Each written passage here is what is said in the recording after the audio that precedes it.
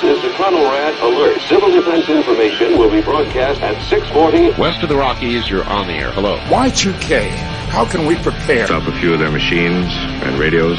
Throw them into darkness for a few hours. We are fighting for our lives. My family must survive. For 5 years, 1,000 gallons of gas, air filtration, water filtration.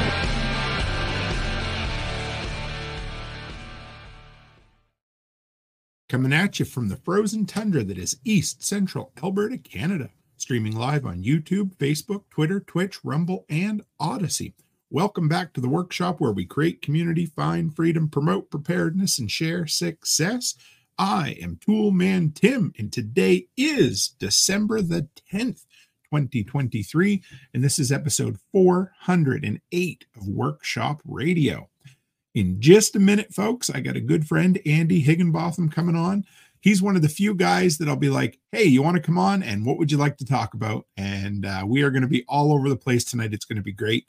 We always have great conversations. I believe this is Andy's third time on the show, so it's going to be good. But give me a minute. I just have a couple of housekeeping concepts to get out of the way here for you. But the first one, of course, is always, we got to remember our sponsor. It's Sunday night. And that, of course, is Amy Dingman of A Farmer's Kind of Life.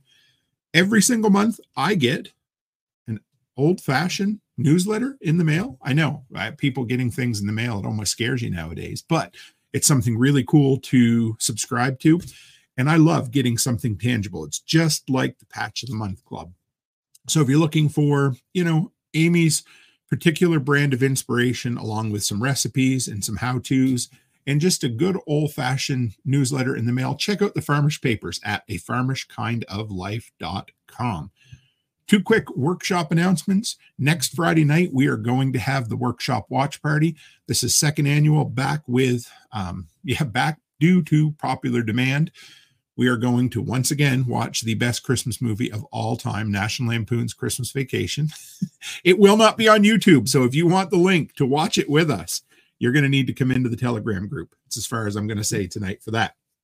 And number 3, we are doing, I love that we have been doing this whole thing long enough that we now have yearly traditions. So New Year's Eve, New Year's Day, we're going to be doing the 48-hour workshop talk radio live again. So I'm looking for content from all my fellow content creators. We're going to go a little longer this time, but if you've got something in the half hour to an hour range, that would be great. I'm going to put together a loop. It's going to be the soundtrack to ring in the new year. I call the podcast the soundtrack to getting shit done. Well, this is the soundtrack to ringing in the brand new year. And I'm excited about it. I love it. Last year, we just people would pop in and out of the live chat, and I left it in the background to ring in the new year. So if you're into it, number 1, come and join us. And number 2, share your content. Let me know, and we'll get you into it. So with that, give me 1 minute here. Big Bad Andy, how are you, brother? Howdy, Tim. I'm doing pretty well. Last time I saw you, it was either at the grill cooking meat for us or on the roof putting metal roofing down at Delinquent's Gully. So it was good. Could have been both at the same time. That would have been a lot cooler. It would have been cool, but you know what? It was pretty damn cool doing both of them. So yep, we had a fun day at that work day. So how you been, brother? Pretty good. Just catching up on things. We have our little homestead that we do, and I've been doing some remodeling projects and keeping myself busy. Nice. Right on. So I reached out to you a few weeks ago there, and I said, hey, Andy, you want to come back on? Because we always have fun discussions. Usually we go down the rabbit hole of, free and open source software and, tech encryption and network security and all that fun stuff. And we'll probably dip our toes into that at some point. But you had a different kind of concept that you kind of shared with me at the workday at Delinquent's Gully, and then you kind of came back with some more stuff. So why don't you fill everybody in on what it is you want to talk about? All righty. So this is kind of almost you can take it either as a shill for somebody else's podcast, or sort of an after action report on a course that I took. There's a podcast called Radical Personal Finance. Are you familiar with that by chance? Absolutely. Okay. So he's, I've listened to him for years and years and years. First heard him on Jack Spirko's podcast, and been listening for a long time. And I don't know, maybe 2 years ago or so, he put out a course, because that's kind of, I think, the main way that he makes his money is selling courses in addition to podcasting. And he put out a course called International Escape Plan.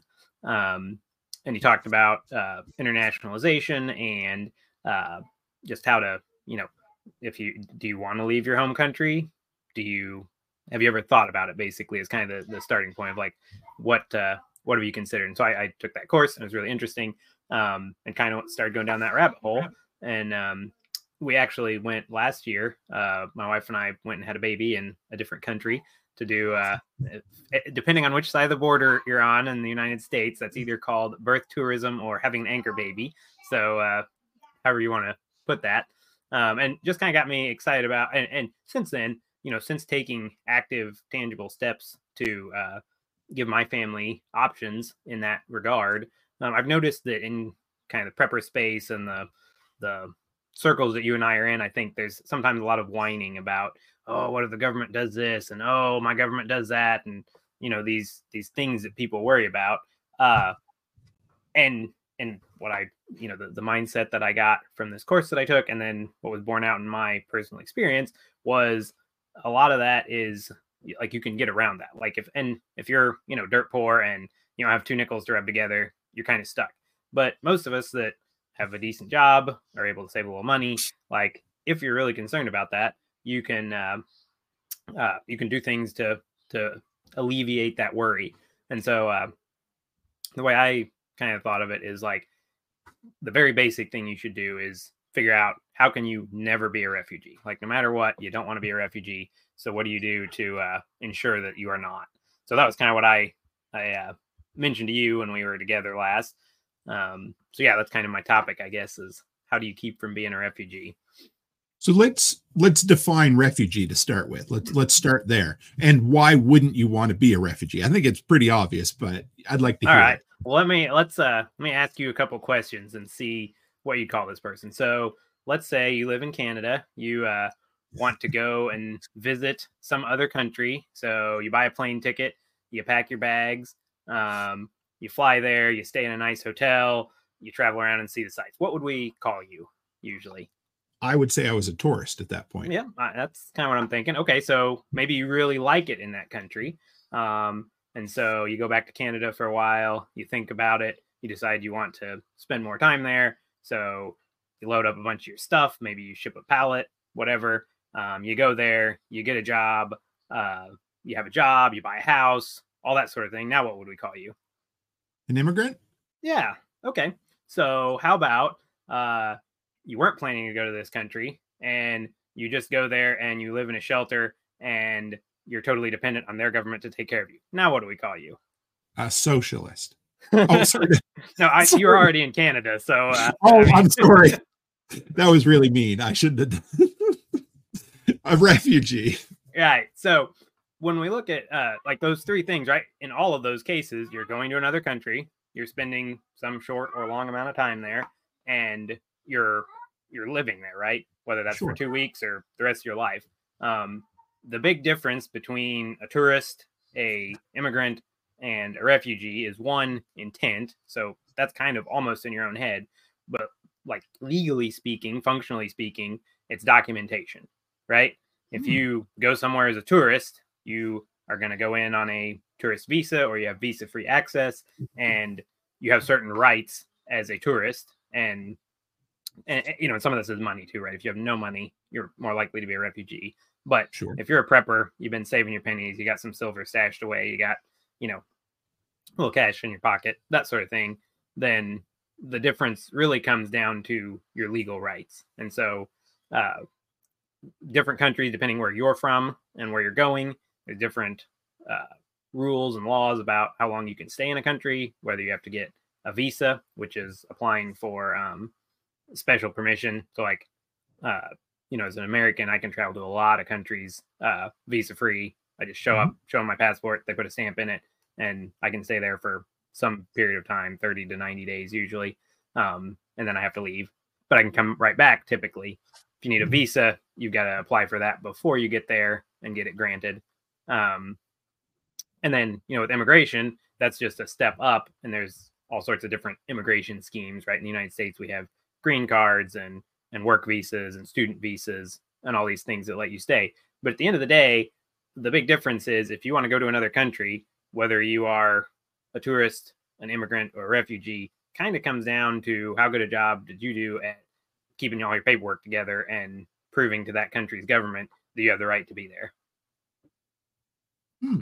I get it. So, I mean, again, you're kind of following a lot of the preparedness mindset anyway, because I mean, I don't think there's a prepper out there worth their salt who wouldn't say, have your documentation in order, back up your important papers, have a bug out plan. Now, this might be to the extreme end of things. This might be, you know, I'm not just leaving Florida because of a hurricane. It might be, hey, I'm leaving the country because civil unrest. You know, you look at what's been going on in the last, you know, couple of years, Ukrainians, for instance, or whomever, you know. So I guess the difference would be what, having a plan, having documentation, knowing your legal rights, that sort of thing. Yep. And you're right. It's basically just a advanced bug out plan, right? And I want to, like, I should caveat this up front. You live in Canada, I live in the United States. Like, those are both very large, very stable countries. You know, much as we might not like what our government's doing, we're, particularly the US, we're far from the most oppressive government in the world, right? Sure. And so if you're an American, especially, the odds that it's going to get so, I don't think it's going to get so terrible in the United States that I flee the country. I'm not really worried about that. But I think, you know, it could happen. And so if I can do something to alleviate that, and also I think thinking positively, you know, kind of like Jack Spirko's thing of living a better life if times get tougher, even if they don't. What we've done going abroad, my son was born in a different country, so he has dual citizenship. He has a non-U.S. nationality. That's going to open up, potentially open some doors for him in the future where he can do things that he couldn't do if he had just been born in the United States. And, you know, what we chose to do will open some doors for my other children as well. But I think that thinking ahead and, you know, you're kind of doing that, right? You've bought some property in Tennessee. Like, you guys, is that 100% bug out plan? Is that 50% retired? You know, that's kind of a little bit of all of that. And you're killing several birds with one stone. And so I think a lot of us can apply that. And even, you know, what you're doing, US to Canada is a pretty feasible thing for people to build some bridges across there. Absolutely. And I mean, for us, it's all the little steps, you know. It's like, you know, recently setting up an American bank account, having an American post office box, having a physical address. And all of those can be done for, I mean, it depends. I mean, you can buy land in a lot of places relatively cheap if you want. You know, it may not be ideal and it may not be exactly what you want, but it can be a foot in the door, you know. And then talking and being there, also spending a little bit of time there gets you, you make the relationships, and then you get the information. You find out, oh, that's how that works. And then all of a sudden somebody says, well, have you tried this process, you know, or have you tried this business visa or this work visa? And the more you're there, the more you get comfortable with it. And yeah, it's everything's baby steps. Yeah. And so, you know, if for some reason either things got really crazy in Canada, or just you particularly as an individual had some problem that you wanted to not be around for and make it a little bit harder for the government to interact with you, Sure. You're in a lot better position now to hop in your truck and drive down to Tennessee and have that kind of plan B. And then, you know, if that doesn't happen and you want to vacation there, you got that option too. But a lot of it, like you say, is understanding all the little steps and the processes. And that's where I guess my big takeaway I would say for people for this is I think it's very worthwhile that you can, for probably depending on the size of your family, right? Because every person is going to need documentation. But if you have an average size family, probably for $200 or $300 and some amount of time, you can go out and you can get all your ducks in a row as far as documentation, to where even if you just got some documentation and kind of read up a little bit about different countries and what your visa options are, and you said, you know, just like you do in planning to bug out, you might say, well, you know, here's 2 destinations to the north and 2 destinations to the south and 2 destinations to the west, and that's my bug out plan. you probably don't even need that internationally. If you just say, hey, here's a couple countries that interest me that I can get to easily from where I live. If you're in Idaho, picking Saudi Arabia is probably a terrible idea, right? Like, one, it's maybe not a great place for you to bug out to, but it's also really far away. Like, tickets are going to be relatively expensive. Mexico or Canada or Argentina or a lot of other places that are a lot closer to the United States are going to be probably more sensible for you. But you can look through that. Do you have some connection there? Do you know people that live in that country? And then really and we can kind of go through some of the, like, what should you do to get documentation all squared away. But yeah, I think that's kind of the thing, that this is actually a pretty cheap and easy thing to put in place. But the thing with all this documentation is it takes time. And so if you say, hey, I need to leave the country tomorrow, you're kind of screwed. Like, now you're just walking across the border hoping they don't extradite you, right? Whereas, like, I'm in a position, if I don't have any legal relationship to Mexico, but because I've done some of this work, like, I have everything sitting in a pouch in my safe that if I had to grab that one bag and get in my car and drive to Mexico or Canada, like, I would have everything I needed to start the immigration process or the visa process or whatever, to be able to be there legally and be just an immigrant or a tourist, rather than, showing up in my underwear in the middle of the night as a refugee. I would, in my experience, because, with the daycare and that sort of thing, anytime you can make a civil servant's job easier for them, they're going to make your life easier as well. And I think that's kind of where you're coming from. So where does, I think we discussed this over a pulled pork sandwich at Delinquent's Gully, but okay, where does what you did differ from my electronic copies that I may or may not have in an encrypted Google Drive? Well, because I always thought that was pretty prepared, but yours is a whole nother step up. So as far as where you store it, that's I think having digital copies is a good idea. And like, say, if you might have that encrypted in a Google Drive somewhere, that's a good way to do it. The big thing is understanding what you need as far as documentation. So that's probably similar to what you might already have for just internal stuff. You're going to want your birth certificate.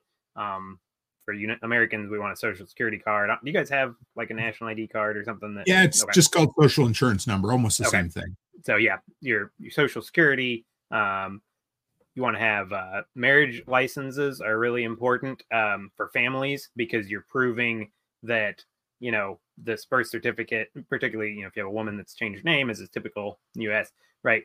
This birth certificate goes with this person. That's the link that shows, that your children, like, there's a lot of laws.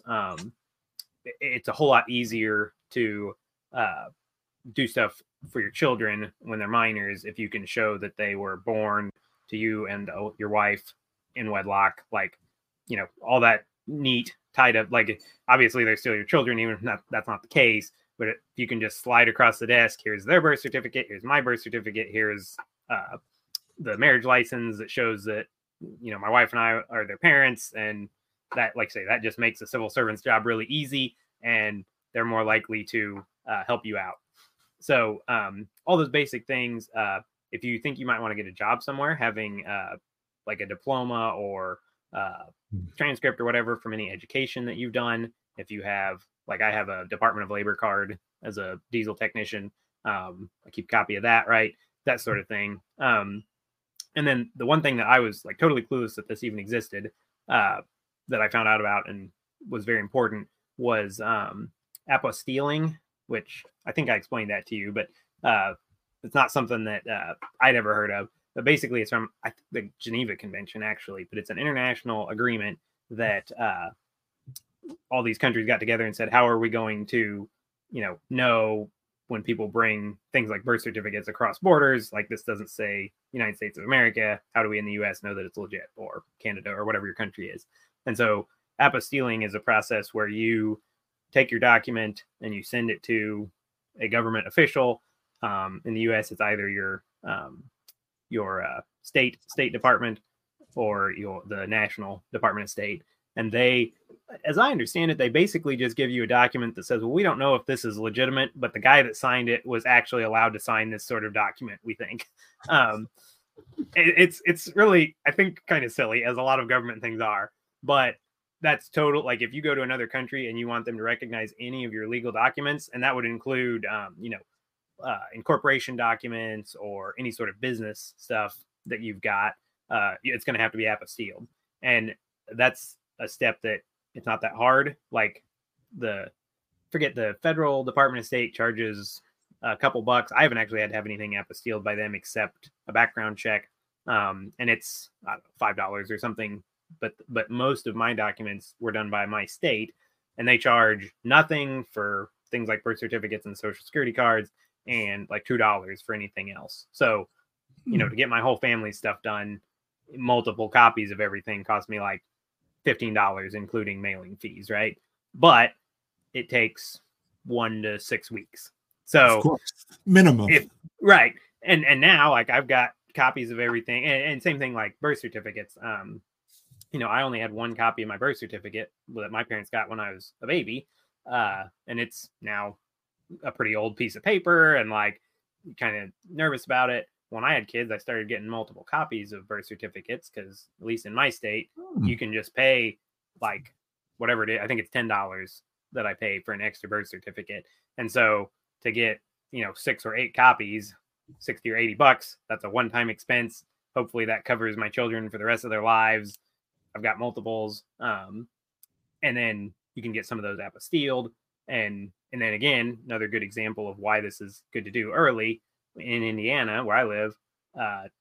If you want a copy of your birth certificate, you can either go to the county, and more importantly, that's the state I was born in. So it doesn't matter if I live there. That's where I would have to get my birth certificates from. You can go to that county, which can be kind of a pain in the neck if you don't live near there, right? You can, or you can order it through 2 online processes. And one of the online processes is like 1 or 2 weeks turnaround, and you pay like $40 per copy plus like $20 for them to overnight FedEx it to you. Okay. And you pay that for every one. So if you want 8 copies of your birth certificate, it's like 8 times 60 or something. It's hundreds and hundreds of dollars. The other one is like $5 or $8 a copy, and 1 shipping fee, which doesn't have to be overnight. But that turnaround on that can be up to like 10 weeks. So, right. If you're going in, like, well, even if you just, you're kind of thinking ahead and you're a couple months out, that might not be enough time. And so a lot of that stuff, if you're just building up copies of documents and getting them apostilled and getting them all packaged up, then, like I say, you can do it. At least for me, where I live and where I was born, it was very cheap to do. Like, I doubt I had $200 in all of our family's documents, but it took weeks and weeks and weeks of waiting to send it off and wait for it to come back. And, like the birth certificates, you got to get the birth certificates, then you got to mail them to the State Department to apostille. So that can be 3 or 4 months lead time. So, yeah, I guess I kind of rambled a little bit there. Any it's okay. Specific questions? Okay. So a couple of questions that I've got on this, because I hadn't. So to have something apostilled, is that like having a notarized copy done? Yes. So it is. It's basically the same concept as getting something notarized. And sometimes you have to get things both notarized and apostilled. But a notary thing is, I don't really know what laws govern notarization. I don't either. I'm not really sure, like, and a lot of this has to do with language, right? Like, if you live in Montana and you walk across the border with something notarized by somebody at the Montana State Bank, and you walk into Canada, like, that's probably pretty easy, right? It's all in English. The people in Canada probably speak English. Like, they know more Montana is. It's all cool. If you fly to Buenos Aires and you hand them that same thing from Montana, they're going to be like, could you get this translated into Spanish, please? And it's going to be more confusing. So, like I say, I don't really know where notarization, like what governs that and how recognizable it is. But the apostille thing is an international treaty that, basically any country that you would care to go to is going to recognize that. And they all have their own way of doing it. But you just end up with, like your original document, and then they take another piece of paper and they attach it and they show that they go together somehow, right? Like the ones I've got from outside the United States for my son, they tape a little, I don't know, probably like 5x11, very fancy printed piece of paper on the back, and it's taped all around the edges, maybe with some sort of security tape, maybe not. And it's got, you know, gold seals and everything. The ones I've got from the state of Indiana, they have a like 8x11 sheet of paper, and they staple that on top of it, of whatever you're getting apostilled. So there's like a 1/4 inch overlap, and then they stamp so that it goes on both pieces of paper to show that that apostille document goes with that document. So And it's like another step of it. It's like another step to prove that it's a legit document, and right. it's a international standard as well. Yes. Yep. And so Okay. there's this standard of like what goes on it and who signs it. Because if you just handed me your birth certificate, like I have no idea whether that's a legit, like I don't know what a Canadian Sure. birth certificate looks like. So you wouldn't even have to do a good job photoshopping it because I don't know what it looks like. Whereas if you handed me an apostilled copy, like I personally could just pull out some of my apostilled stuff and be like, okay, this, yep, all have the same, you know, this is set up in the right way and it's signed by someone who sounds official and it's got a nice gold seal on it. It's probably legitimate. But that's kind of your international translation, basically. And the apostilles are done in, I think, English, Spanish, and French. So now you've got like those, like basically any country you go to, they're going to, like, government officials are probably going to be able to speak one of those languages. So they can at least see that this actually does have your name on it and that sort of thing.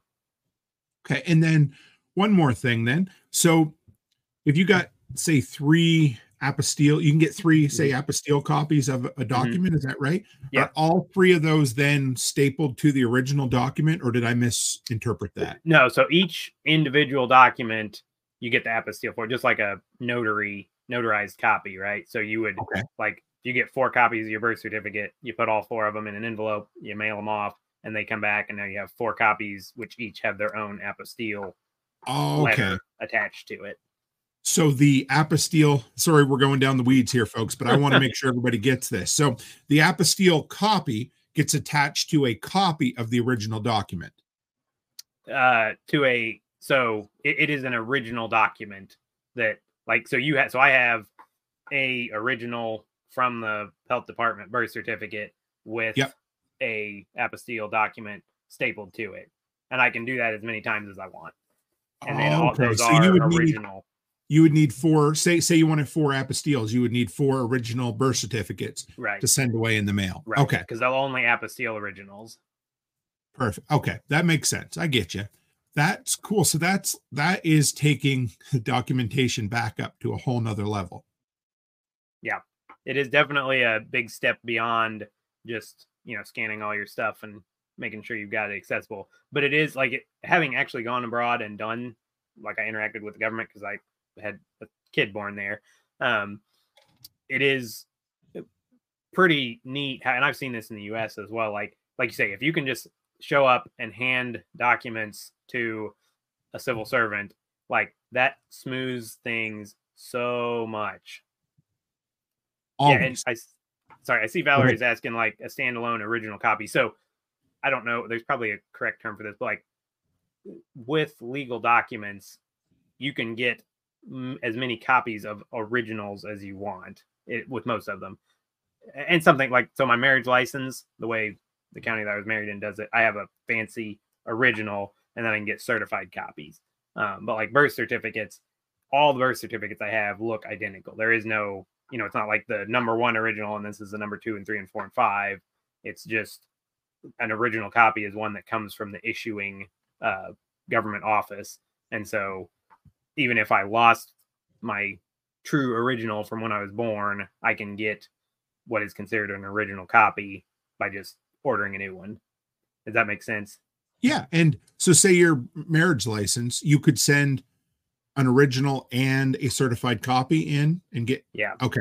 That's what and so like with the certified copy is just how they do those, which it looks different from the original one that we actually signed when we got married. And funny story, the county I got married in, they have the little stamp, like embossing stamp. And when we got married, it was practically worn out, so you can't hardly read it. And in the years since, I've ordered additional copies of our marriage license several times, and they're still using the same worn out one. So I've actually been turned away from, well, I haven't, because my wife is the one that really needs that because her name changed. But like, we've been turned away from the BMV before because they didn't think it was an original because their embossing stamp is so bad. So I got all those apostilled because it makes it look a lot more official.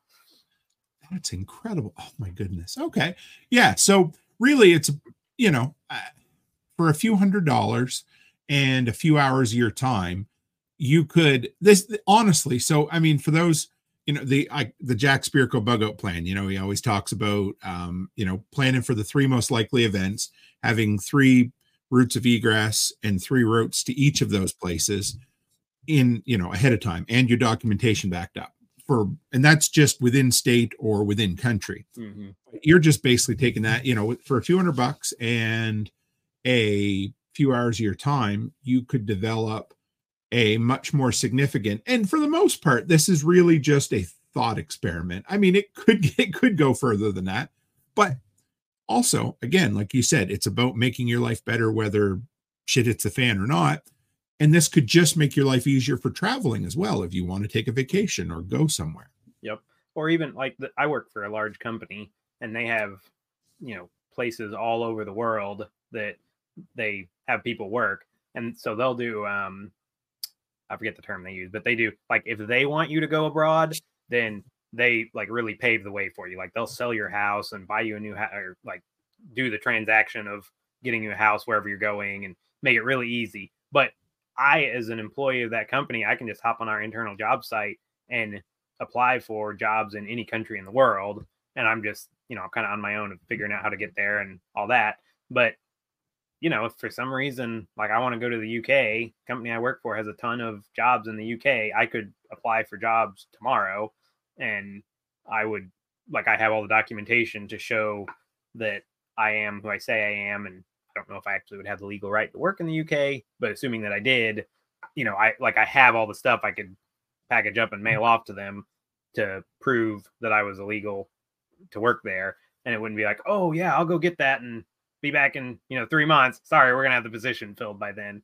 So it really is kind of just expanding your horizons of, what could you do? And if you knock all this out, because a lot of it you can do faster, but those fees start, going up 10 times if you're trying to get it done in a week and a half instead of a month and a half. Just going to shout out to, looks like a new user I haven't seen in here. KR says, hello in Doodle Togs. I don't know. It's good to have you. Must be Canadian. Yeah, I don't know. It sounds Canadian, So I think, did that kind of cover a bit? Yeah. So if people have more questions about this topic, and we're going to jump around a little bit from this point on, but we knew we had a fair bit to talk about, but we didn't want to go so far in the weeds that you could hear people snoring in the background. But I'm, Andy knows this, and I'm a sucker for new concepts and new ideas. And I have not heard this mentioned anywhere within the prepper sphere at all. I don't think. Have you, other than the one podcast? So that Radical Personal Finance guy. And then, to be clear, like, almost everything I'm saying is kind of lifted from his podcasts and a little bit from his course. And then, me putting it into practice in my own life. But yeah. He's really the only one I know of in the prepper world that hits on that stuff. I love it. Thank you for sharing that too. And everybody always kind of backs up on their heels a little bit when they're sharing a new idea. They're like, well, it's really not my idea. It's so-and-so's idea. But really, when it comes down to it, Aristotle and Plato and all, everybody shares from one another, and we're all teaching an idea that we learned from someone else to someone else. And as long as you're not copying it word for word, I love it. I mean, yeah, you're a born teacher, Andy, and I always love having you on to talk about this stuff because you have an ability to take these really complicated topics and I don't want to say dumb them down. That sounds really bad, but no, I'm just bring them down to an accessible level. And I always appreciate that about you. Thanks. And I will say, like, again, like, I want to shill this guy's class. I just pulled it up. It's internationalescapeplan.com is the URL he uses, and I'll send you that. He charges $97 for a I don't know where it is on here. It's hours long, right? This is not 8-hour video course and a 40-page outline of detailed notes. Wow. So for $97, and he covers, I would say like what I'm saying is kind of like, 0.5, and he has like a 4-step, 1, 2, 3, 4 levels ranging from I want to be prepared for this to I'm actually like completely moved out and in another country and living there for the rest of my life is step 4, or stage 4. And he says like that's not for everybody. He thinks everybody should do stage 1. A lot of people should do stage 2.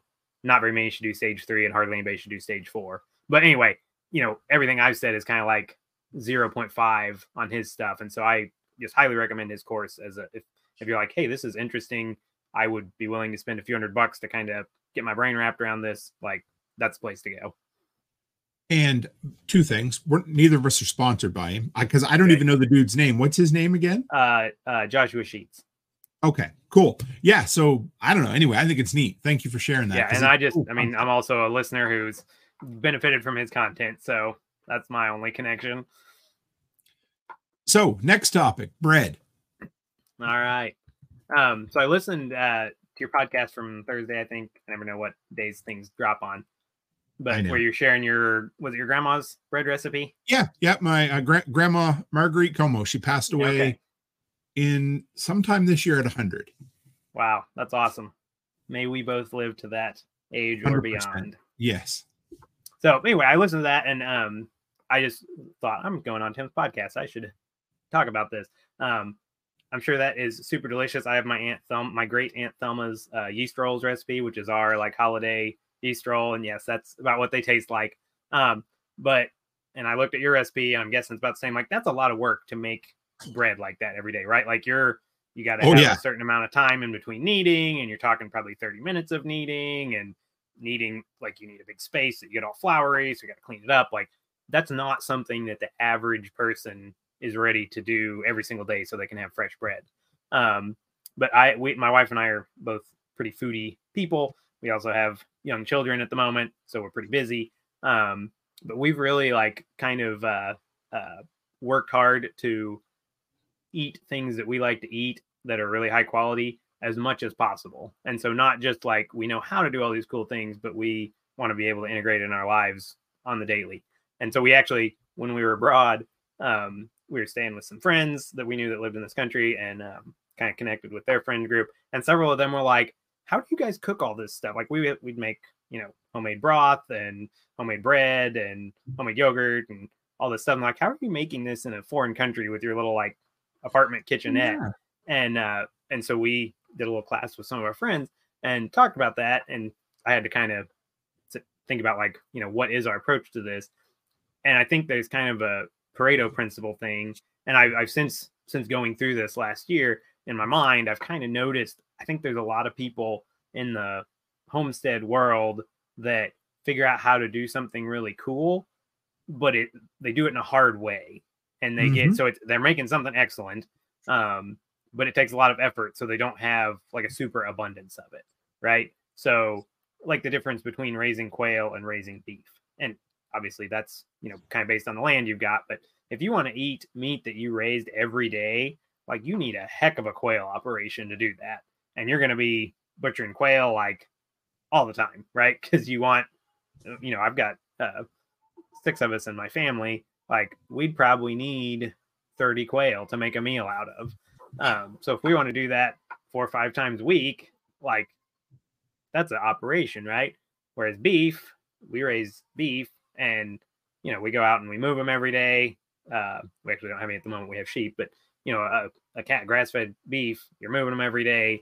And then when it's time to process them, you put them in a trailer and take them to somebody. Now, with that particular example, like it takes a whole lot more land and, a cow costs a lot more to buy up front than a couple quail and everything.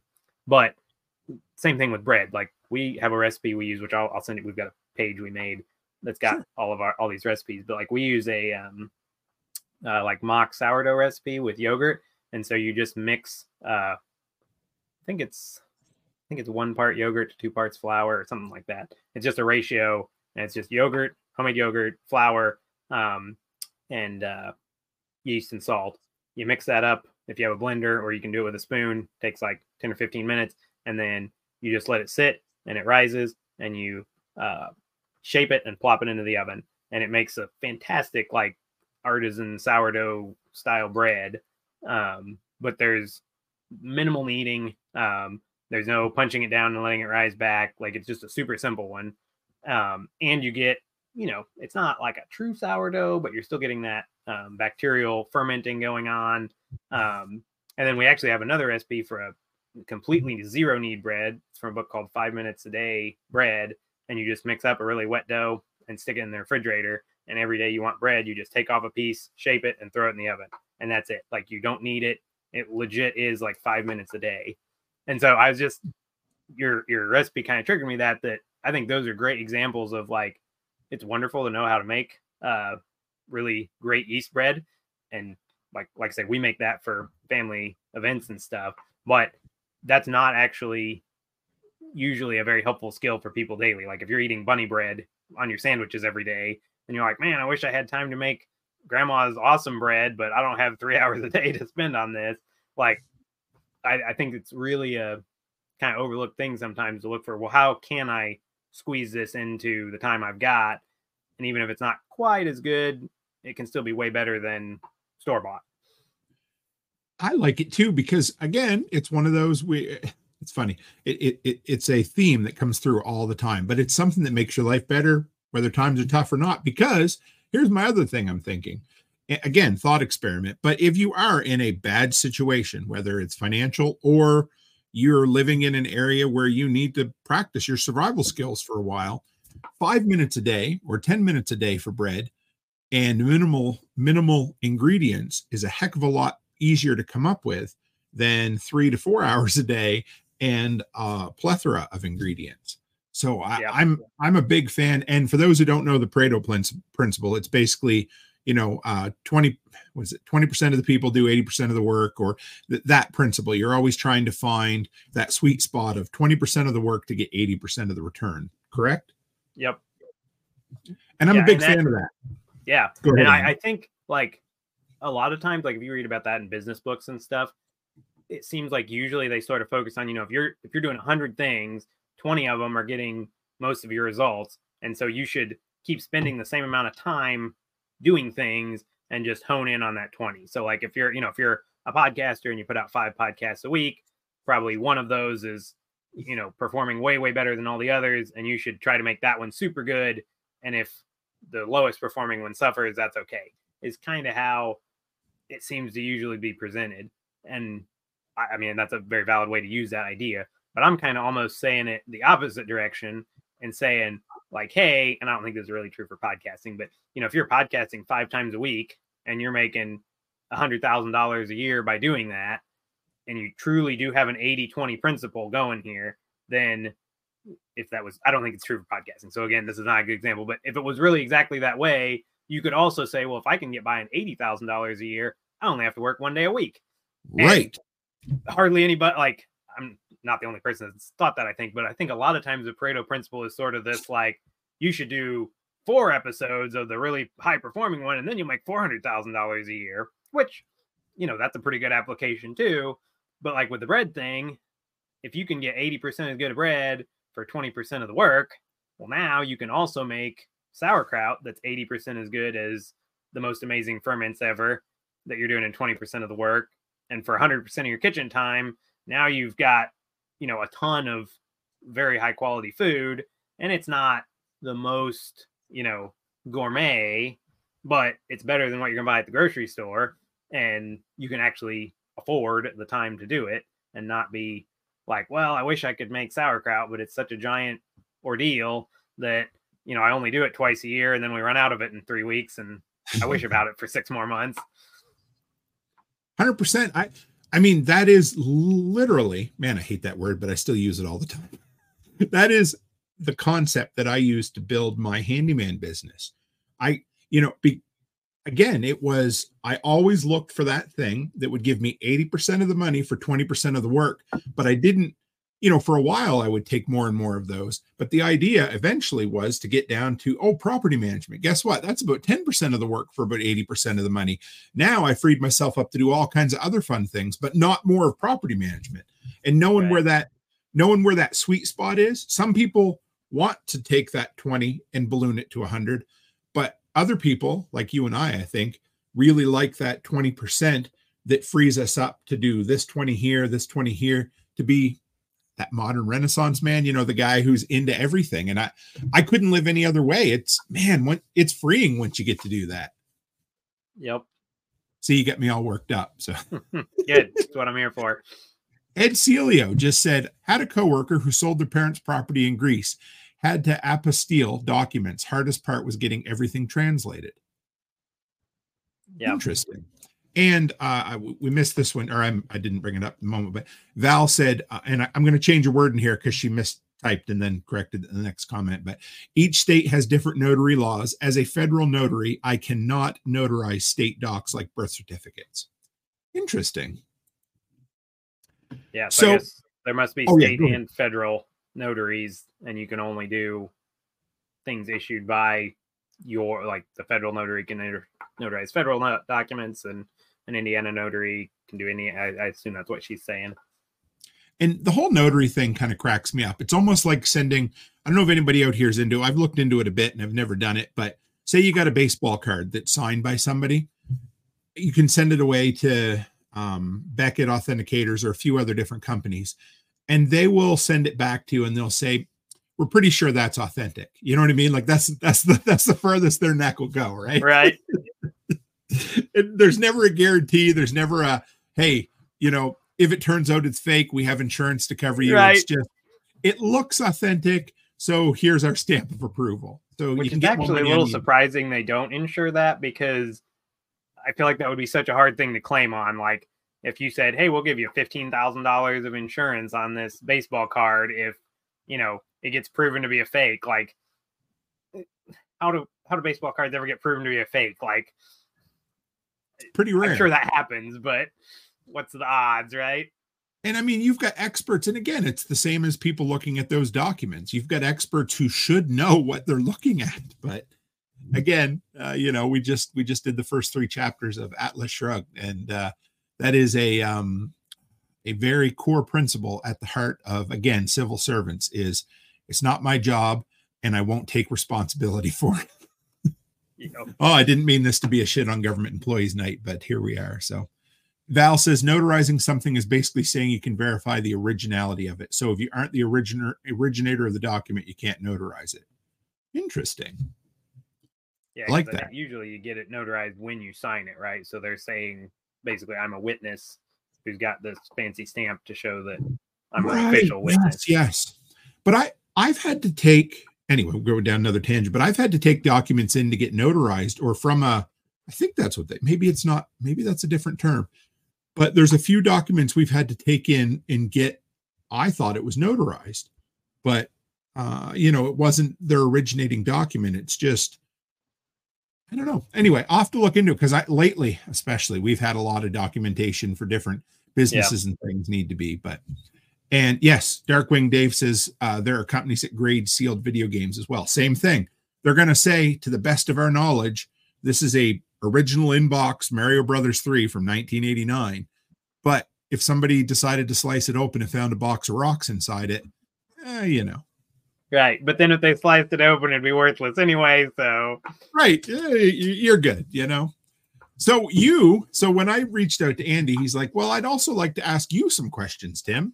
So we could, and it'll be a bit more of it's always conversation with you and I anyway, but do you have those in front of you, or do you want me to pick a couple of them? Well, was there anything of that really stuck out to you that you want to talk about? If you've got them all there, I took a few notes on each. We can kind of skim over them. I think people like them. Andy really stretched me a bit, and I think you might even give me the topic for my Self-Reliance Festival presentation out of this. So, nice. I like that. You're a good man. All right. Well, yeah. So this all came up, like my wife and I, we have a homestead, and we just went on this several months in another country traveling experience. and we've lived in the same area. I mean, we both live 30 minutes from where we grew up or less, and have lived there basically our whole lives. We've been in this area. And so we've been kind of thinking the last 6 months about doing like what Brian Corey, the Lots Project, what they're doing of getting a camper and kind of traveling the country, visiting some different areas and seeing like, is this really the place that we want to live? And so I've just been kind of kicking that idea around in my head, and like I listen to a lot of business podcasts and prepping podcasts and read books and things. So that's kind of the background of why I'm thinking about this stuff.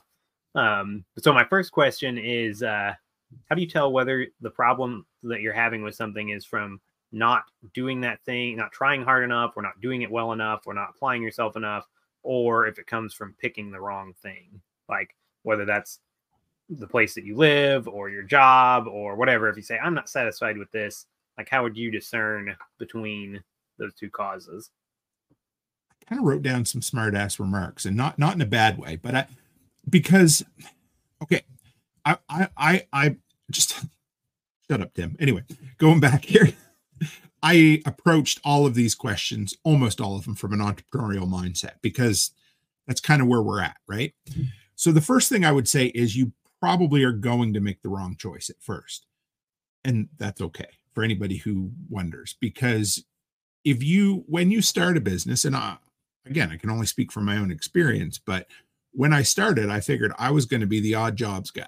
I was going to always be the guy who showed up to pick up dog poop, or to, babysit your dogs, or clean your gutters, or, I figured that's what I was going to do.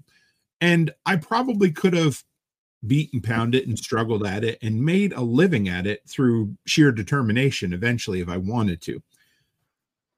But, I think this is kind of where the concept came in. And the idea I just wrote down was failure is not an option. And that's such a cliche thing, but where I come at that from was,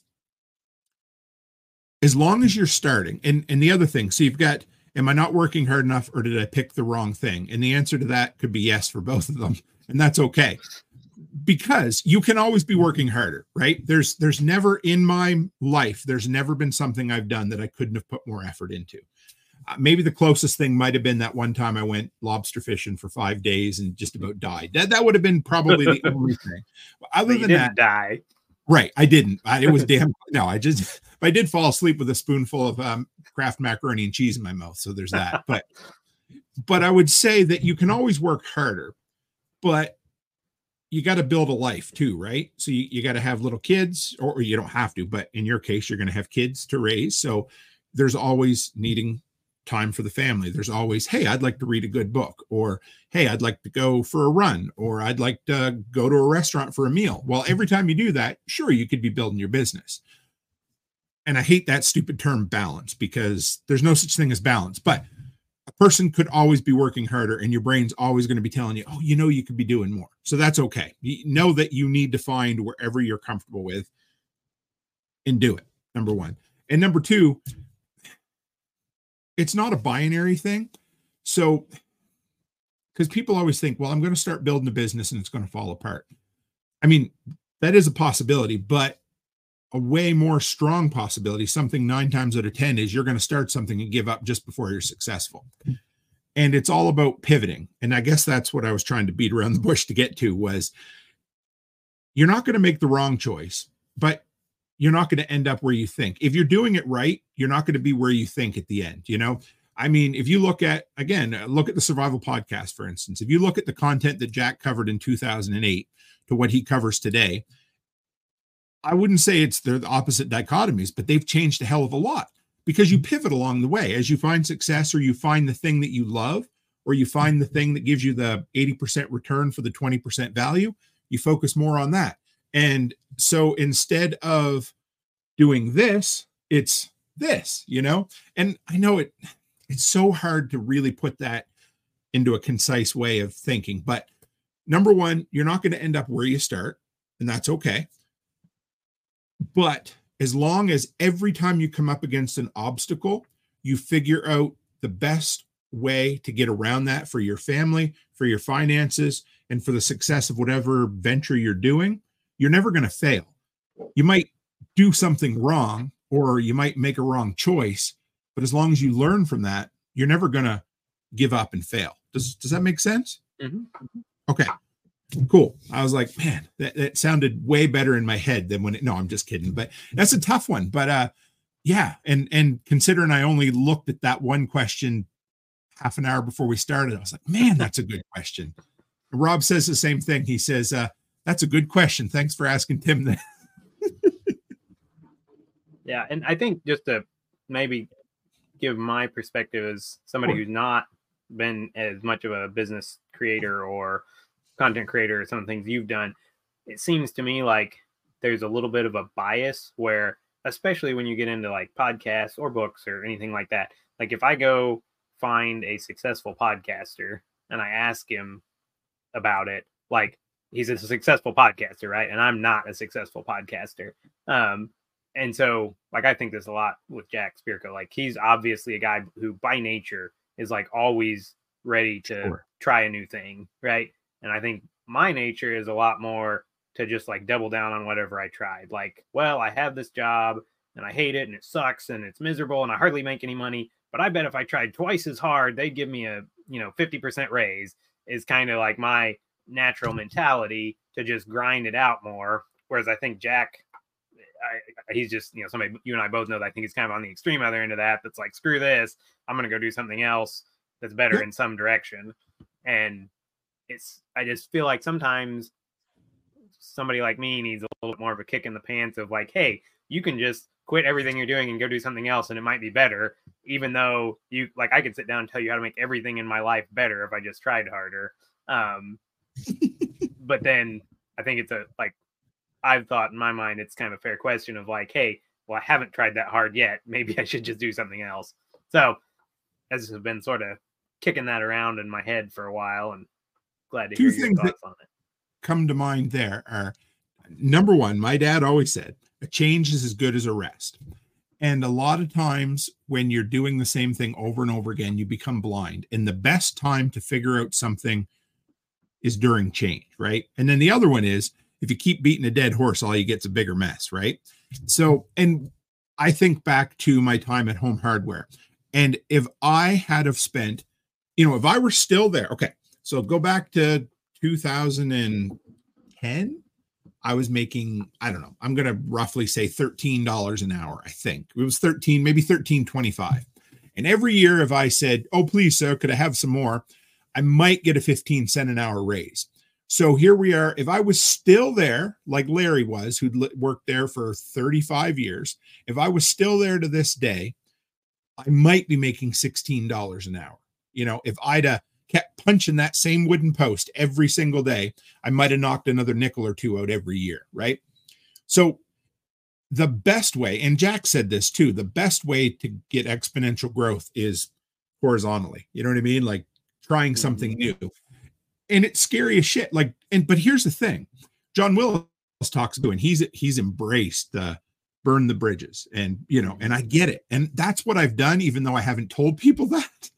And here's the thing that I know about you and anybody who wants to be successful is, if you did truly burn the bridges or make a huge step, the cool thing is you've got a wife and kids depending on you. So you're going to figure it out. It's scary. But I have absolutely zero doubt in my mind that you wouldn't figure out a way to feed your kids, to keep the lights on, to keep them warm, and for you to probably have a little bit of fun along the way. Because I know for you, again, you're like me, you need to be stimulated, right? Something new all the time. So you're going to figure all that out. But the upside to taking a chance is massive, Yeah. That's really good. It's not easy. It's scary, man. It's scary. I got lucky. I married a woman who is not really scared of change or, taking chances. And she was always kicking me in the ass and saying, Tim, just do it. Just quit. We'll figure it out. So I got lucky that way, because that's not me, Andy. I'm like you, but now I'm not like that anymore. Like I've legitimately changed, but it's taken a decade and a half to get there. Cool. Well, that's encouraging to hear. And I think one of the other questions I had in there that maybe ties into that a little bit is like you have 5 children, right? I do. Yes. 3 are Okay. adults now and 2 are 13. So you're a little bit more or a larger family than a lot of people that we are kind of in our circles. Is there anything that's kind of a burr under your saddle of things that you hear all the time in the prepping world? And you're like, yeah, like that's not good advice for a 30-year-old with 4 or 5 kids. First off, I would say have your kids as young as you possibly can. I know that, man, some people go, what are you talking about, Tim? Because, anyway, there's this whole TikTok trend right now, dinks or whatever. What is it? Double income, no kids. And whatever. That's fine. If that's what you want to do, that's cool. But if you're thinking you want to have kids, I'm telling you, anyway, everybody figures life out as you go along, and they always say that youth is wasted on the young. And there's a bit of truth to that. But I would say have your kids as young as you possibly can so that you can figure out life and figure out the whole parenting thing at the same time. Because if you do that, you're going to be, kind of like us. I mean, the girls are 13. So at 18, we're not going to be 50 yet. Right. So I like that, we're still young enough to enjoy life and to build the businesses and that sort of thing. So that's the first thing I would say is, and I'm not telling anybody this is not life advice, but I would say what we've learned is have kids as young as you can, because I personally wouldn't want to be the guy that I knew that had 5 kids under 5 at the age of 55, wouldn't want to do it. That's tough.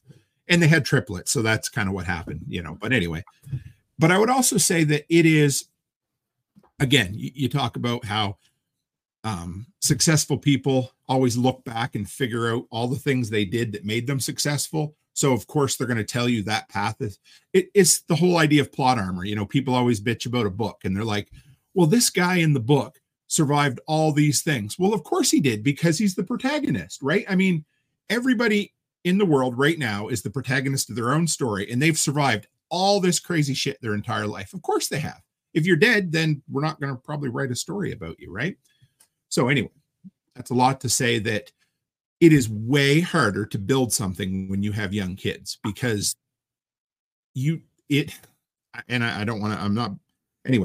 people who don't have kids, it's hard for them to understand the draw and the time that really young kids take, and the emotional toll too. And none of this is a bad thing. I'm just saying that if you're going to embrace building something great, just expect it's going to be a hell of a lot more work when the kids are really young. You're going to get even less sleep.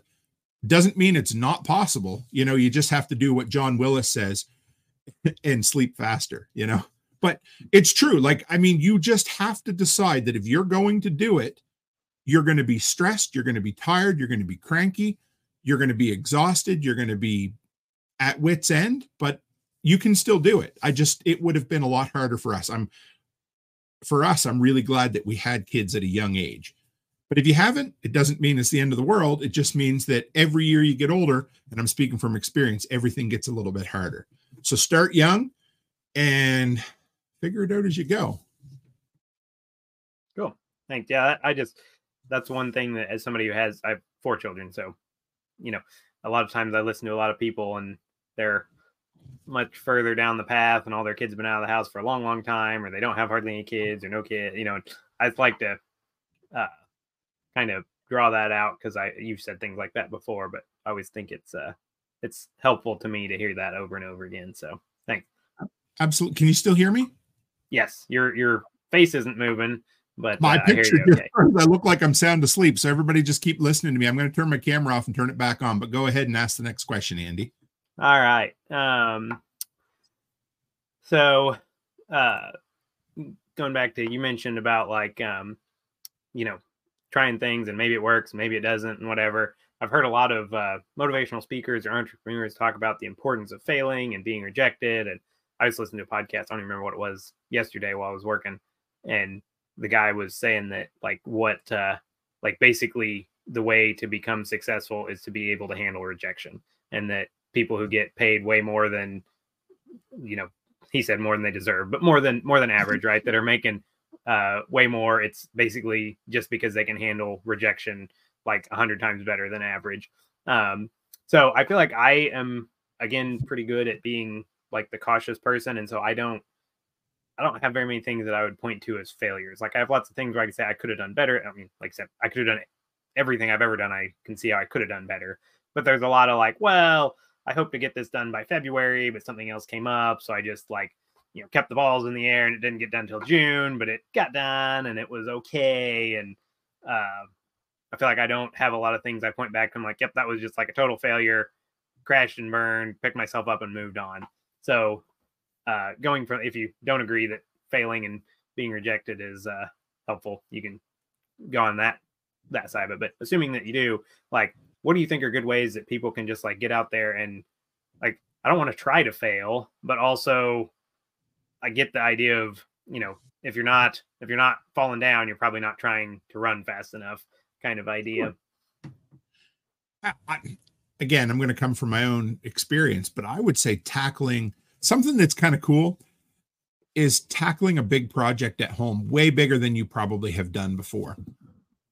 And that, for some people, that could be something that some people would consider a small project, but get yourself in over your head, but break it down into small bite-sized pieces and go each time, a little bit more. I always use the stupid example of residing the house, but there's lots of things, whether it was building that covered deck out back, it's same thing. I'd never done it before.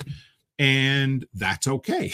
I was like, okay, well, how do I do the uprights? All right. How do I do the carrying beams? How do I cut the joists? How do I hang the metal roofing so that it doesn't blow off in the next big windstorm? Those are good.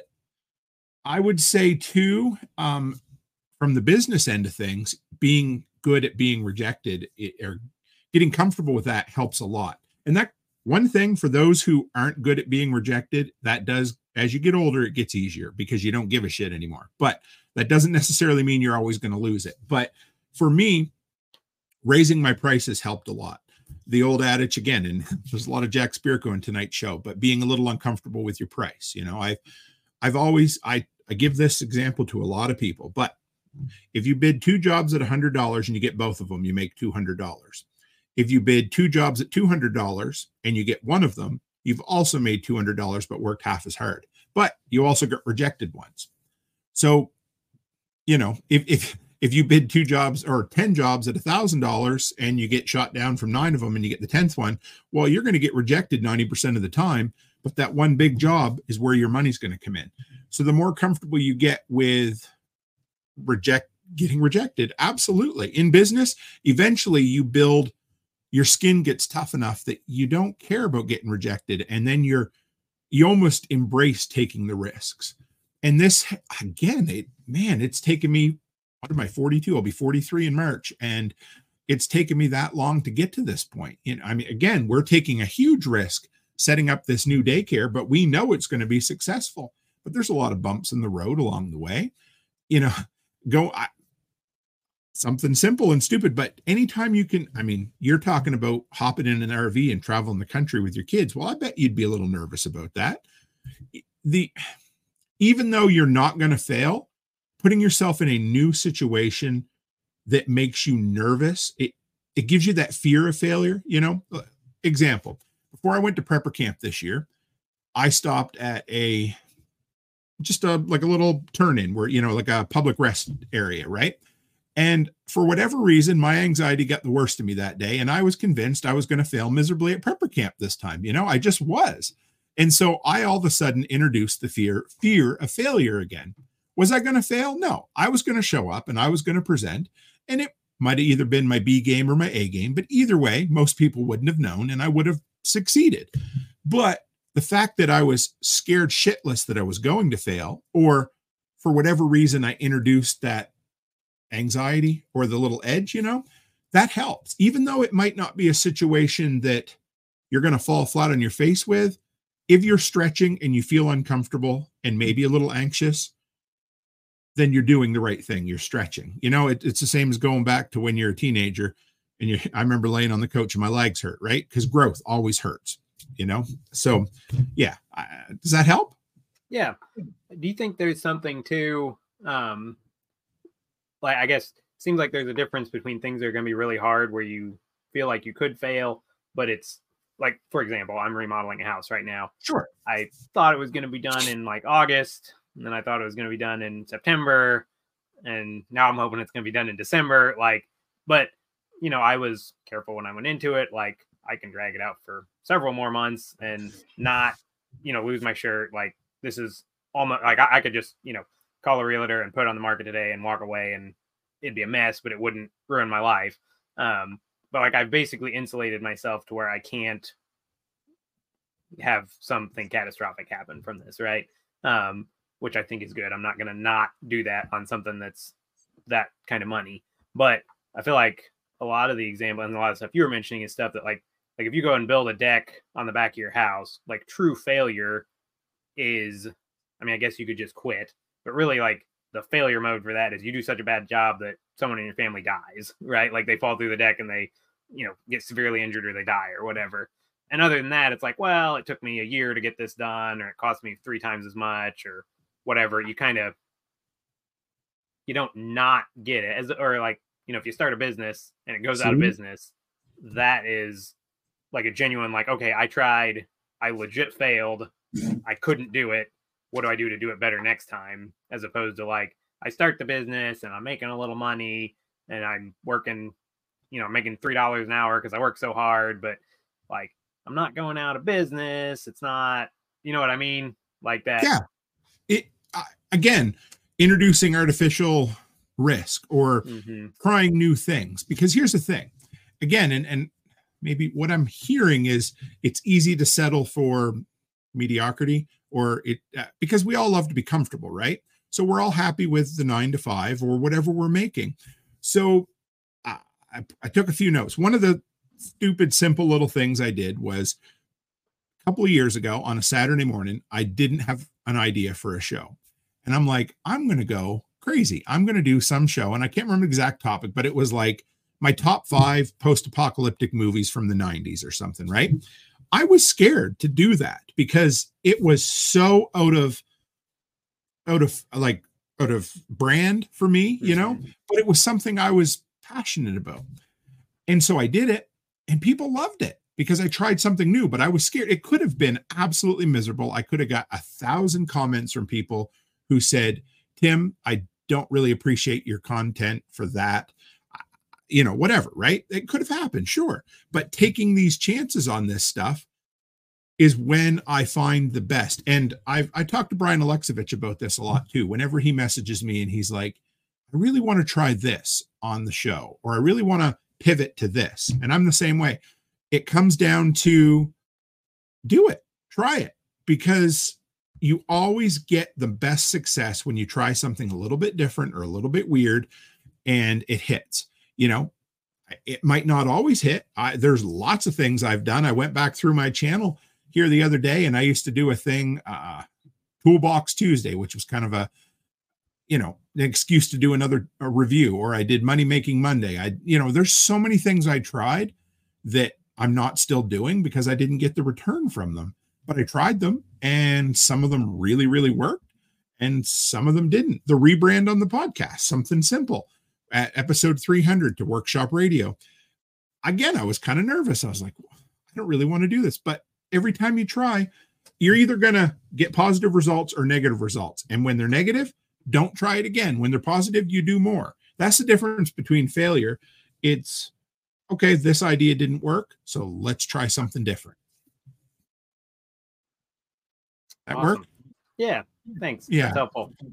Cool. Yeah, and I think that's where things have changed, but that's where my approach in life has changed. And I thank Becky a lot for it, you know, but it's good when you meet the right person, all of that. Right. But my approach has changed in as much that, you know, the first job we did when I first started All Seasons Maintenance, it really was an all or nothing thing. You know, I was going to do this and we were going to make it work and we were going to figure it out.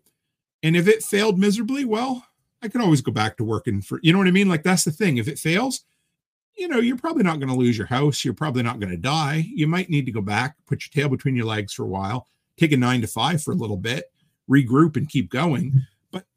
And that was the concept when I started putting these notes together tonight that I'm probably going to turn into the presentation was, here's the thing. Look at it this way. Say you set a goal of 1,000 new customers and after 12 months, you've only got 700.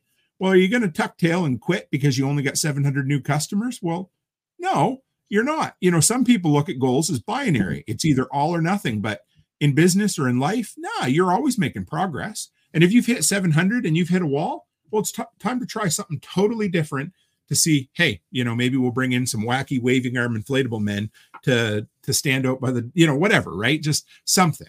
But every time you've taken a step and you jump out and you try something new, well, if it works, man, you're succeeding. And if it doesn't, well, that's one more option I know that's not going to work. So let's try something else. Cool.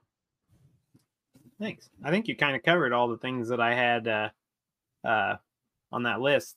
I guess the one other thing I had on there, if you have anything to add, of like, do you think there are any like, if you had to make like kind of a top 5 list of crazy things to try, like move from your hometown, go live in a camper, just call your boss and tell him you're quitting and find a new job, like anything like that? Is there anything like that you think is kind of like, hey, this is going to kick your butt enough that you'll be totally different if you just try this? I would say the 2 things that I've done both twice in my life is quit a job with 0 notice. Now, I'm not telling people to do that, but for whatever reason, that's what I've done. I walked away from a 7-year job with 0 notice. I'm not proud of it, but I did it. So, that is something that is scary as shit, especially if you don't have a safety net on the other end, but that's fine. And another for sure, and I know this was in your notes, and this may not be the case for everyone, but moving away from what is an incredible way to get outside perspective, because all of a sudden you get to see how everybody else lives. Now, here's the thing. We were lucky. We moved to Alberta, which in my mind is a place that has a lot of potential for entrepreneurs and has a very hardworking entrepreneurial mindset. But, we could have went somewhere else that wasn't that way, and we could have seen, oh yeah, that wasn't for us, so we're going to head back. But I would say moving. I would say quitting a job on 0 notice. None of those aren't great things to do necessarily, but sometimes it's that shake or that desperation. For me, on the smaller end of things, take those big things out. Anytime that I'm doing something that makes me a little bit anxious, I know I'm growing, or I know I'm doing the right thing, even if it doesn't feel right, like whether it's a new presentation, or it's speaking to a larger group of people, or it's trying something totally new. If I'm a bit anxious, that means I'm doing the right thing, because if I'm comfortable, it's time to try something different. Makes sense. All right. So how's that? That yeah, cover I think mode? that kind of got through all the things that came into my mind, picking your brain on that sort of change topic. So how about you? Where are you heading? What do you think you want to, how serious are you guys about this maybe gallivanting around the countryside thing? Well, I'm kind of torn. I kind of came up with this idea in the summer, and it seemed like a really great idea. And we really I don't feel like we're nearly as settled here as I would like, for having lived here basically my entire life, except for when we went off to college. Just not a lot of connections, not a lot of people that share interests, a ton of topics that I'm interested in that I literally don't know anybody within 50 miles of me that like even knows the lingo, right? And since then we've connected with a different church that we've really been Nice. making good friends with, and I got involved with a real estate meetup group that's been pretty interesting, and meeting some new friends there and stuff.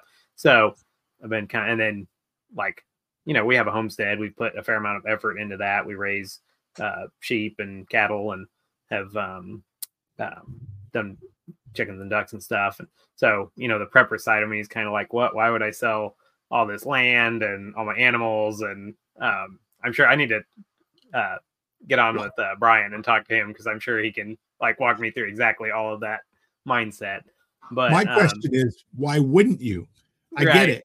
We did the same thing. I mean, we almost gave up on prepping entirely 10 years ago. Not saying you should. I'm just saying we did. And we're in a much better place for it now, So let me ask, I want to rephrase it then. Give me 2 or 3 things that if money or fear of failure were absolutely not even in the picture, didn't matter, what would you try tomorrow? What would you love to do that would be absolutely, what's Nicole call them, big, hairy, audacious goals? What is something or a couple of things that you would absolutely love to do tomorrow if you could tell the boss, take this job and shove it, I ain't working here no more? Yeah. See, and that's a hard thing for me, is I'm not a super goal oriented person. Like, it's really hard for me to answer that question. And I've thought about that, and like I've read books and done exercise stuff on goal setting, and I really struggle. Like, I think I would say I like doing in-person events, like, and that's, I've met you through doing events, and a lot of like, I go to Jackson and Cold and stuff. I like to help with them.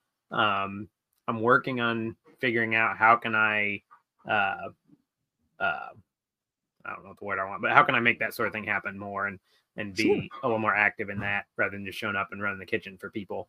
In other words, how can you make more money at it? What? Are you beating around the bush to say you'd like to figure out a way to make more money at it as well? Well, I mean, assuming that I don't win the lottery tomorrow, yes, that would be a necessary component. Excellent. Good. But yeah, I mean, and even like, I'm not even totally opposed to, like, I think there's a lot of things that are not necessarily the best thing to do as businesses. And I've also, I have pretty much come to the conclusion that I should buy a business. Like, I read a really interesting book called Buy Then Build, which you'd probably find pretty interesting. And it was just written a few years ago, and he was talking about how we have this, at least in the US, this huge glut of small businesses owned by baby boomers, and how you can basically just like walk in and buy a business for an astonishingly low amount of money compared to the amount of money that it generates. And like, basically, if you can be a competent operator of a business, it's so much quicker to just go buy somebody's business as they're retiring out of, than to, hammer your head against the wall building that exact same business from scratch, largely because you can borrow all the money. I mean, it is a lot of what it comes down to. Like, there's all this infrastructure in place to help people buy businesses in the US that isn't there in the same way for building one. So that's kind of like one of the other things of what I think I just need to go buy a business, or figure out how to buy a business, because I don't have this astonishingly small amount of money. Is still a not insignificant amount of money, but yeah, I think there's part of me too that thinks that, like, maybe the better route for me is to go buy some sort of a car wash business, or HVAC business, or whatever, and I'll make my money off of that and free up my time, and then I can do I can do events or something. And I don't want to lose money at it, but like, you got to be like, I think I would have to be like top of the line, top 5 or 10% of people running events in the country to make a really significant income that I could live off of comfortably. And I'd be running a ton of events, which would, like, that's very energy intensive. And I could probably be like right at the 40th or 50th percentile of HVAC company operators and make the same kind of money and work 15, 20 hours a week, and then do events every couple months as a totally fun thing. And not have to, I don't know if that's the wrong way to think of it. Of like, I don't want to be the best in the world at this. Or you could run 10 events a year and make a quarter of your yearly income doing that, and then start another 1 or 2 little side hustles on the side. Not saying, right. I'm always looking at it from that other, I mean, instead of thinking, hey, I'm going to be, I mean, even for me, like, instead of, would I love to have 1 million subscribers? I don't know, maybe. But you know what? I got 11,400 subscribers, and I'm making enough now that our family could live off it if they had to, Right. So I don't know if you have to shoot big. I think you could shoot smaller and do the 80-20 thing, start working toward it, and, run 10 or 12 events, talk to, I think of, Adam from Modern Frontier. He's over on TikTok. He's been on the show quite a bit, but he's he's into grass-fed beef. So one of his things is he puts together local dinner theaters or local suppers where he serves the meat. People still pay to come to it, but he serves the meat. And guess what? Almost every time somebody comes, they're like, man, that's the best damn beef I've ever had. So just thinking out loud, like you don't necessarily have to just run those events in the prepper sphere. You could run them in homesteading. You could run them in the entrepreneurial. You could run them for the, the free open source software. You know what I mean? Like, there's 1,000 places you could go with it. And then as you build it, pick the ones you love doing and get rid of the ones you don't. Yeah. And you asked me a question, and we didn't touch on this. And I know we're going on an hour and a half, but I want to touch on it just a little bit because I want you. I'm not going to tell you I want you to do something, but I'd love for you to set some goals this year, really hard goals. I don't know, whatever. But you asked me in one of the other questions we didn't talk about is how do I set aside time for goal setting or for dreaming or for, end result type thing. And yes and no, I do a lot of it while I drive, but what I do is, and my process every year since 2016, I think, I keep a notepad on my phone all the time. And especially in the last 2 months of the year, anytime I think of something, I'm like, man, I want to go skydiving. So I write that down. I'm not going to go skydiving, but if at the moment it hits me as something I've never done before and I want to do it, it goes in that folder, constant for the next, for the last 2 months of the year, anything I think of. And then the last month or last 3 weeks of the year, I look through all of that and I think, what are my priorities? And for me right now, my priorities are content creation, the daycare, property management, and the land in Tennessee. So those are my 4 priorities that I filter all my goals through. If they don't fit them, they're probably not going in there. And then I think, what could I comfortably do in a year? And then I double it. And then I probably won't hit it, but I try, So, and I don't spend a ton of time.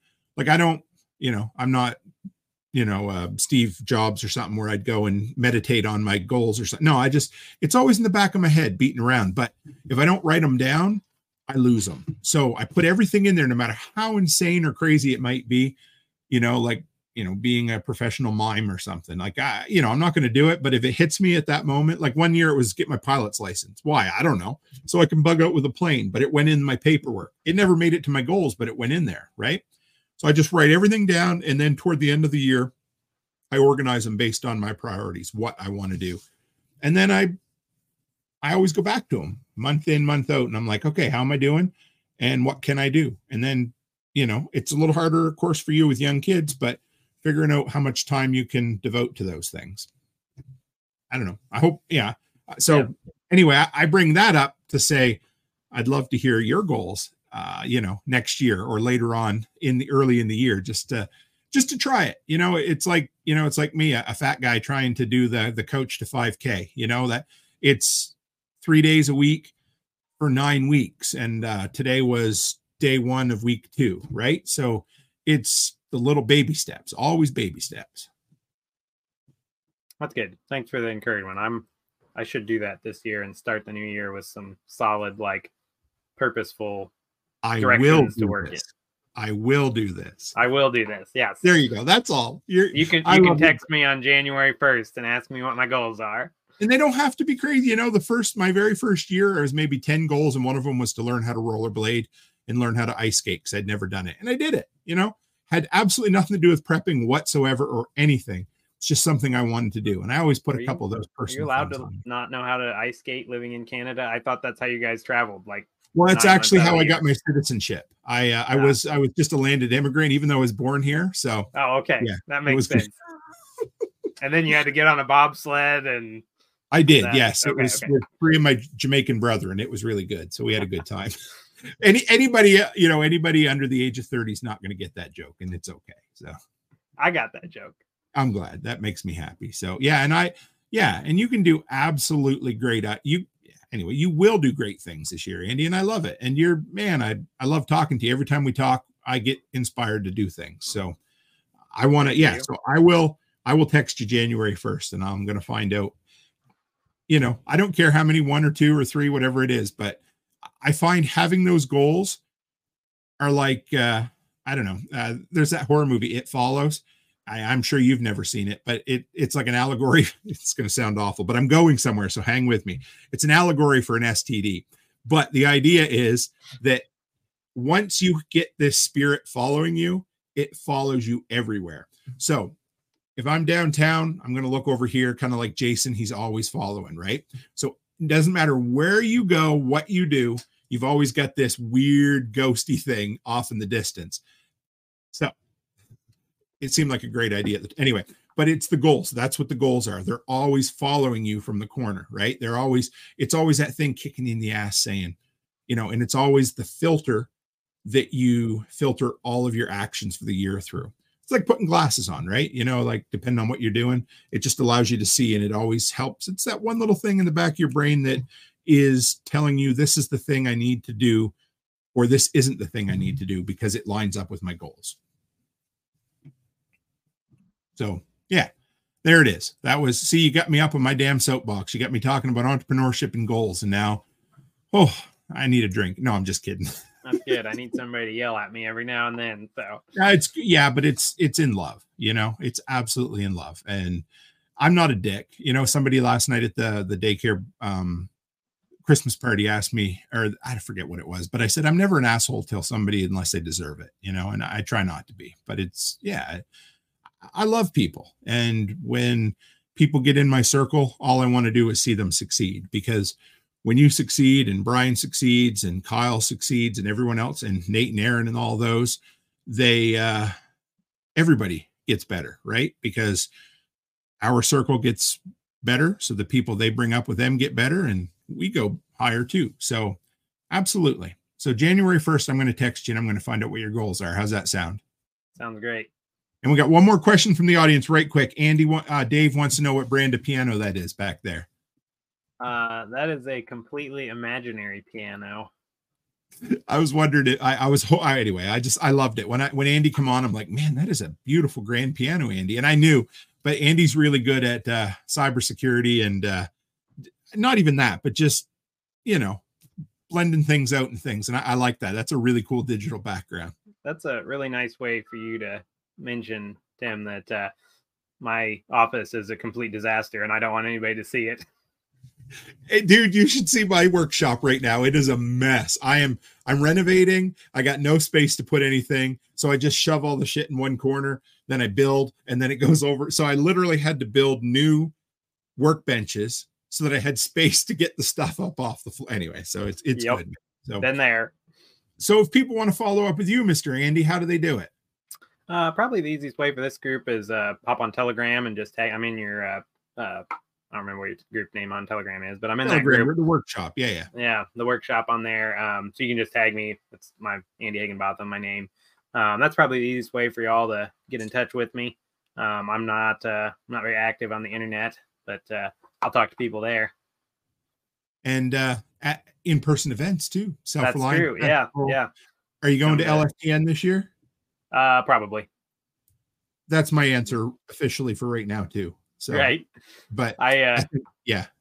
I try not to plan quite that far ahead because I seem to schedule things in advance or schedule things and then schedule more things on top of them. So, but yeah, I'm good with that too. So thank you, brother. I appreciate you very much. This was a lot of fun. This was an all over the place kind of cool episode that sometimes it's nice to just sit down. I tell people a lot. I almost think that I just created this podcast to have chats with my friends and to interview interesting people, because a lot of times I wouldn't make the time, or I don't make the time to talk to people unless we sit down and record it. So Thanks for, coming on and doing it with me again, brother. Yeah. Thanks for having me on. I always enjoy it. Anytime. And we'll have you back next year too. So if you want to hang in the back for just a second, I'll close up. All right, guys. I never know what to say. I mean, Andy brings his A game every time. This was a fun episode. This was a bit of a reverse interview. Also, Jules said we didn't answer her question. What was her? Hang on. Andy, I'm going to bring you back on right quick. Jules is going to shoot me if I don't answer her question. It was, and I did star it too. I'm not sure if I know, but I'm going to ask you too. She said she had to go back to the start from the beginning. Everybody who's listening to this recording is like, What did Tim just do? But anyway, she said, getting paperwork in order. I had a passport at one time that was stolen. How do I get that replaced? I'm assuming a U.S. passport. Yes. Yep. She's definitely an American. So, do you have like 5 minutes for me to tell kind of a funny story? Yeah. I apologize for not getting to this, but anyway. Yeah, no, that's all right. So I actually sort of just went through this. So for some reason, I got my passport in. This is a long story, Jules, but I promise I'll get to what I know about this. For some reason, when I got my passport as a teenager, I had it under Andy instead of my legal name, which is Andrew. I don't know why that was. It was a long time ago, but that's what it was. So I'm doing paperwork internationally, and the other government doesn't like that my birth certificate says Andrew and all my other stuff says Andrew and my passport says Andy. So the lawyer that we're working with is like, hey, they don't like this. I'm like, so what do I do? He's like, well, you change documents till they match. I was like, all right, well, it's easier to change the passport than in my birth certificate. So that's what I'll do. So I mailed off. I had a passport. I had a valid passport that I just got a few years ago. I mailed it to the State Department. Or I went to the post office where they do acceptance. And I asked, how do I get this changed? They said, no big deal. You just, renew. That's the word I want. You just renew your passport and you put that you want it in the legal name instead of the other. So I fill out all the renewal paperwork. I pay the money. I mail it off. I pay the extra money to get expedited because U.S. passports were super backlogged this summer. So it's supposed to be like 7 to 9 weeks because I paid extra. And I wait and I wait and I wait and I get nothing. And so it's been 9 weeks. It's been 10 weeks. It's been, there I'm like, what do I do here? Like, there's no helpline that I know of to call. And so one of my friends tells me, you're supposed to be able to contact your representative for your state and they can help you with that, which I did. And this, my state rep, or so this is my U.S. Federal House of Representatives representative, super helpful. Like, it wasn't her, it was her staff member, right? But this lady that helped me out was like super on the ball, probably the most helpful government employee I've ever worked with. She gets me an answer from the passport people like the next day, and they say, oh yeah, we sent you a letter like a month and a half ago saying this big form letter, and we need you to respond to it. Well, I never got that form letter. But basically, long story short, they said, you're just going to have to apply for a new passport, fill out the other form because we can't do this. And you need to show evidence of your name having been changed, like a court order, or evidence that you've used this name for at least 5 years. I'm like, well, I mean, is my birth certificate not good enough evidence that I've used my name for at least 5 years? And so this was actually a good example where having multiple birth certificates saved my bacon, because I had sent them one initially. And so now I have to send in the different form, the application form instead of the renewal form. And I need a birth certificate for that. And I went back to the post office and the lady's like, well, what are you going to do? They got your birth certificate. And I'm like, oh no, I have another one. So I send all that in and I wait. And then like 2 weeks later, I get a phone call from somebody at the State Department, or not State Department, for the passport application facility. And he's like, yeah, we got your application here and you have had a passport previously and you marked that it was included because I think we had that at one point, right? But we sent it back to you. So do you have your passport? And I'm like, no, I do not. I sent it to you and I've heard nothing, or I've received nothing in the mail from you guys since I don't know, 4 months ago that I sent all this in. So he's like, let me look around and I'll call you back tomorrow. So he calls me back the next day. He says, yeah, we don't have it. So you're going to have to fill out a form saying that you've lost your passport. And so that is the answer to the question, Jules. You have to fill out a form saying you lost it. So I fill that out and I send it in, and I forgot to sign the form. So then they send me another form letter saying you didn't sign your form. You have to sign your form and send it back. So I go round and round and round. I finally did get my passport back. But it took months and months and months. And the State Department lost my passport. So my current passport now has a little line on it that says this is a replacement for a lost passport, which I'm a little salty about because I didn't lose it, but whatever. Not that big of a deal at the end of the day. Yeah, you can. So then the funniest part, my son, who just turned a year old, his passport, because we got it internationally, was a what they call an emergency passport, which is only valid for a year. So then I had to go renew it. So I went in after all this, and like I had the baby with me, and I get in line at the post office, and the passport lady comes out and she just looks at me and she's like, "You're not my next appointment, are you?" And I said, "No, well, I am." I said, "But it's for the baby." And she's like, "Oh, good. I was afraid that something," and she's super nice. She's like, "I was afraid that something else happened with your passport." So anyway, his was super complicated because he was born in another country and renewing it was a really complicated thing. And it ended up, we decided all I actually needed was a photo. So she just like took the photo for free and was like, "I'm not even charging you. Like, you've been through enough. Like, just take your picture and go away." Like, really nicely, but just like go home and, be happy. So I'm now like a frequent flyer at the local passport office, thanks to all that.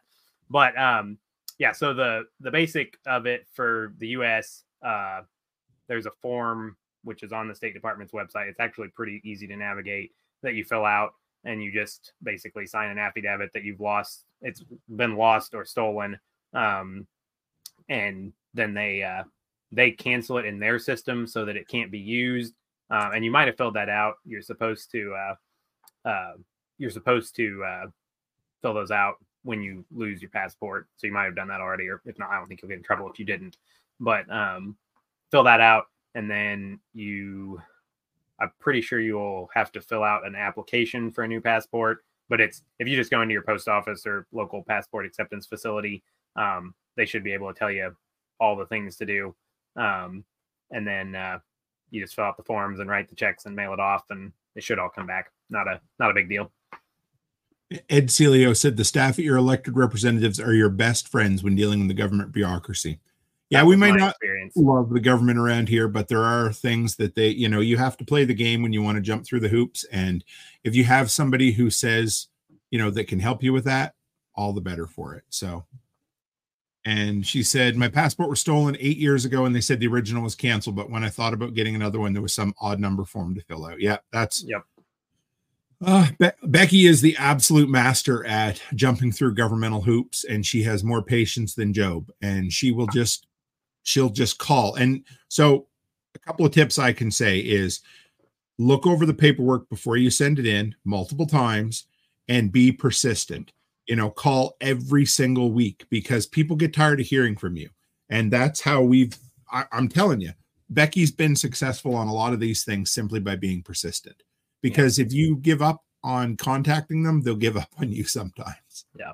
And another good tip for Americans or US Americans, if you're filling out any of the State Department forms, if you go to statedepartment.gov, I think is the website, whatever the US State Department website is, they have an online form filler. And so it fills in, like you just type into it and it fills it out, which I always find writing in those like weird boxy Scantron style forms it's super hard for me to write legibly. And if you make a mistake, you have to throw the whole thing away and start over.